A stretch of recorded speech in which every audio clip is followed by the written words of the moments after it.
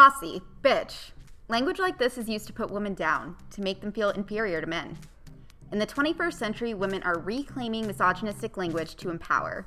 And as communicators, we're going to examine how the reclamation of misogynistic language has come to focus in modern communications. I'm Sarah. And I'm Sammy. And we want to thank the other Sarah and Matt for letting us take over the podcast for a very special Women's History Month episode, The B Words. You're listening to the agency's Comment Podcast. So the B word, Sarah. I think we should start with bossy. Okay. That's a good place to start for us. So bossy, the word means domineering. It's often associated with these negative connotations. But I think women are beginning to take this word back. Women get called bossy and they're starting to say thank you because they are the boss. That's almost a compliment now because it means that they're making a name for themselves. They're challenging the status quo. They're consistently working to break the glass ceiling. And I think that's really empowering. And I think being called bossy is now becoming this positive thing that is a compliment to women in the workplace. Women's communication styles are judged more critically than men, way more in the workplace, and especially in media and communications. So why is this problem persisting? How can we fix it? And so as women, I think we can all work together to combat these stereotypes that suggest there's something wrong with being the strong, confident women that we all have every single right to be in the workplace today. Yeah, I definitely feel like we need, as women, to work together on this because it's not just men calling us these things, it's women. A lot of times I'll have other women peers calling me this, and it just furthers the stereotype. Yeah. So when I see women being called bossy, or if someone says this to me, I always kind of take a step back and ask myself, if a man were saying or doing the same thing, would you call him bossy? Exactly. So when a man asserts himself, society calls him a leader. When a woman does it, she's called bossy. Yep. And I just take a cue from Taylor Swift for that and start singing the song, if I were a man, I'd be the man, because it's so true. Absolutely, absolutely. And I think Taylor Swift is doing a really great representation for women of how to kind of take back that word and be the powerful woman you are.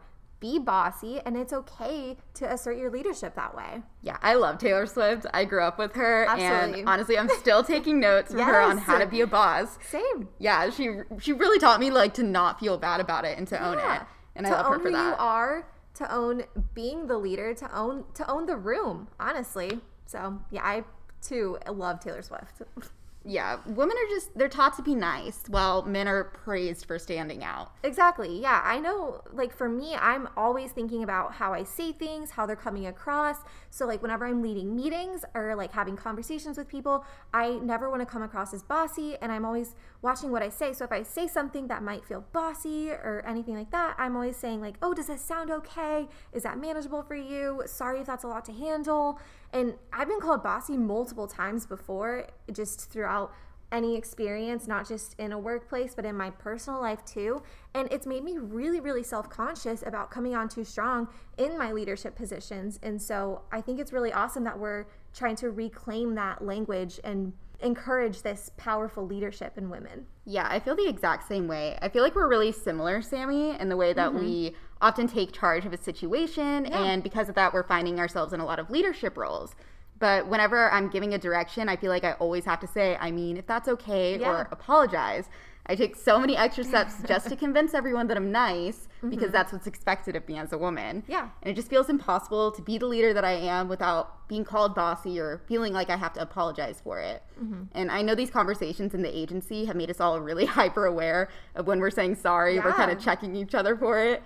And I remember in 2018 when Barbie actually posted a blog about the sorry reflex. And that's when I really started to think about it. Did you see that, Sammy? Yes, I did. And I loved the point she made of try to go through your day without saying sorry. And it's incredibly difficult. I say sorry, I feel like every other word. So I think that was a really empowering thing that she did and made a lot of us aware of these little things that we say throughout our day that kind of almost diminishes our leadership in a way. But I think it's a really good practice to try to go through a day without saying sorry. Yeah, and I really loved what she said about try saying thank you instead of sorry. Yeah, because it's still important to be nice, but it's not okay to be what the expectation of nice is for women. Yeah. And I think the Barbie brand is really doing it right when it comes to feminism. Yes. And if you haven't seen it, go check out our Instagram post where we talk about Barbie a little bit more in the feminist movement. Yeah, I really loved that series that we did. I think it was really awesome to see the history of Barbie and how she came about, and then how they're now using the Barbie brand to empower women and do great things. Yeah, I grew up playing with Barbie, so she's always been a great inspiration for me and still is. Yes. Moving into my favorite B word, Sammy. What would that be, Sarah?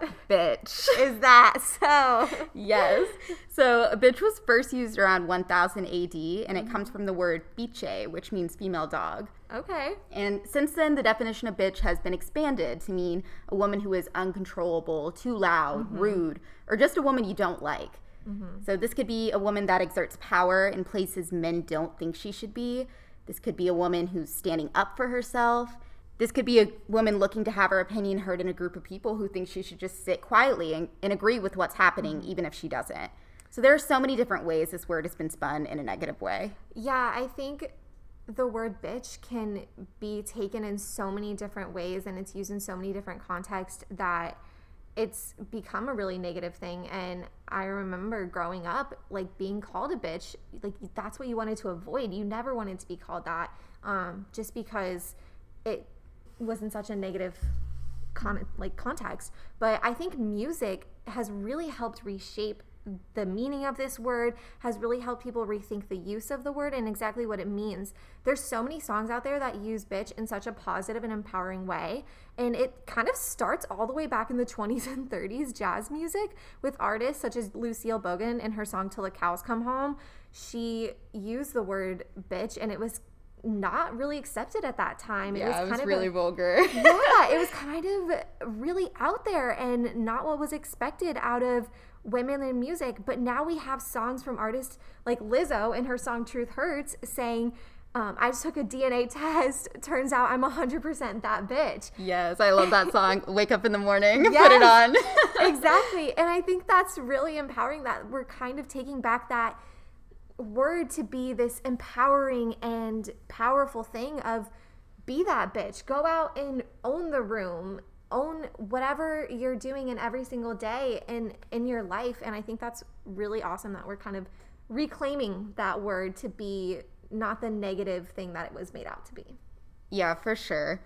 And I think we all know that women are typically well represented in the media and communication industries. It's the top executive spots where we're not represented, though.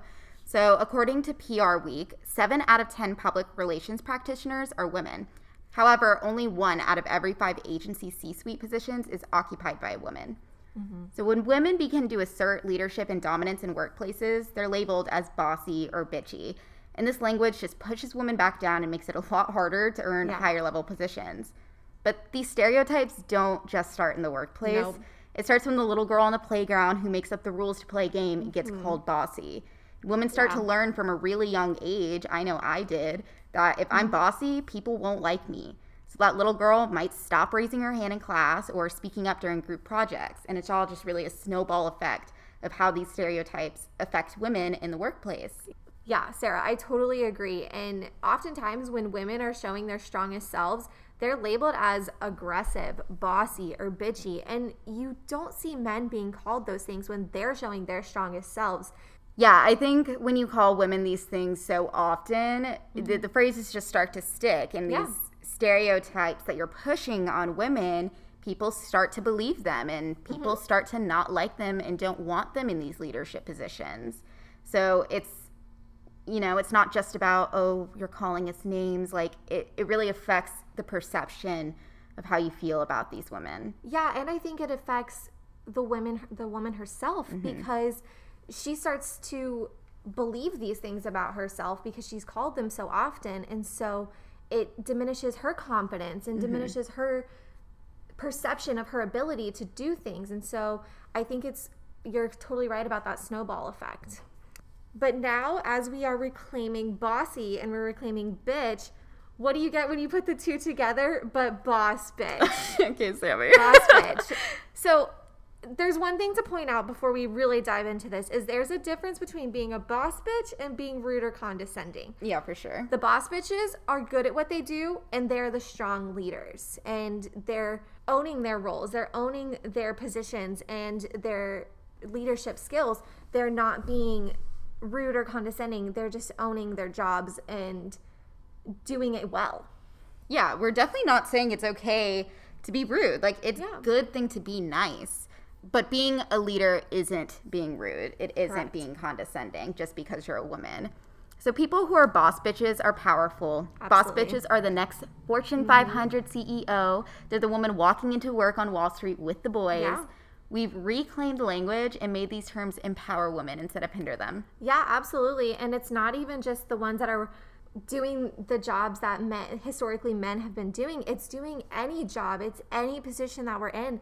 We are taking the steps to be those queens that we all are. And so honestly, like, I love being referred to as a boss bitch. I don't know about you, Sarah. I think it's empowering. I think it's a huge compliment. I think we've really been able to spin it into a positive and uplifting term, and that it's a compliment to the incredible women who are running the show in whatever job, industry, piece of life that they're in. And I think that's how the word's been spun for us now. Agreed. If someone says I'm a boss bitch, then I guess I must be doing something right. That's how I see it, at least. Absolutely. But ultimately, I think we're working towards not being just called girl boss or boss lady or even boss bitch. What we're working towards is just being the boss. Yeah, Sarah, I totally agree. And I think through all of this, we want to build up the women in our workplace, build up your friends, just build up women, and just be conscious of how you're using some of these B words. So that's all we have from your favorite boss bitches. So now you guys go be boss bitches yourself. Absolutely. XOXO, the agency. For more Women's History Month content, follow us on Instagram, Twitter, Facebook, YouTube, and LinkedIn at The Agency at UF.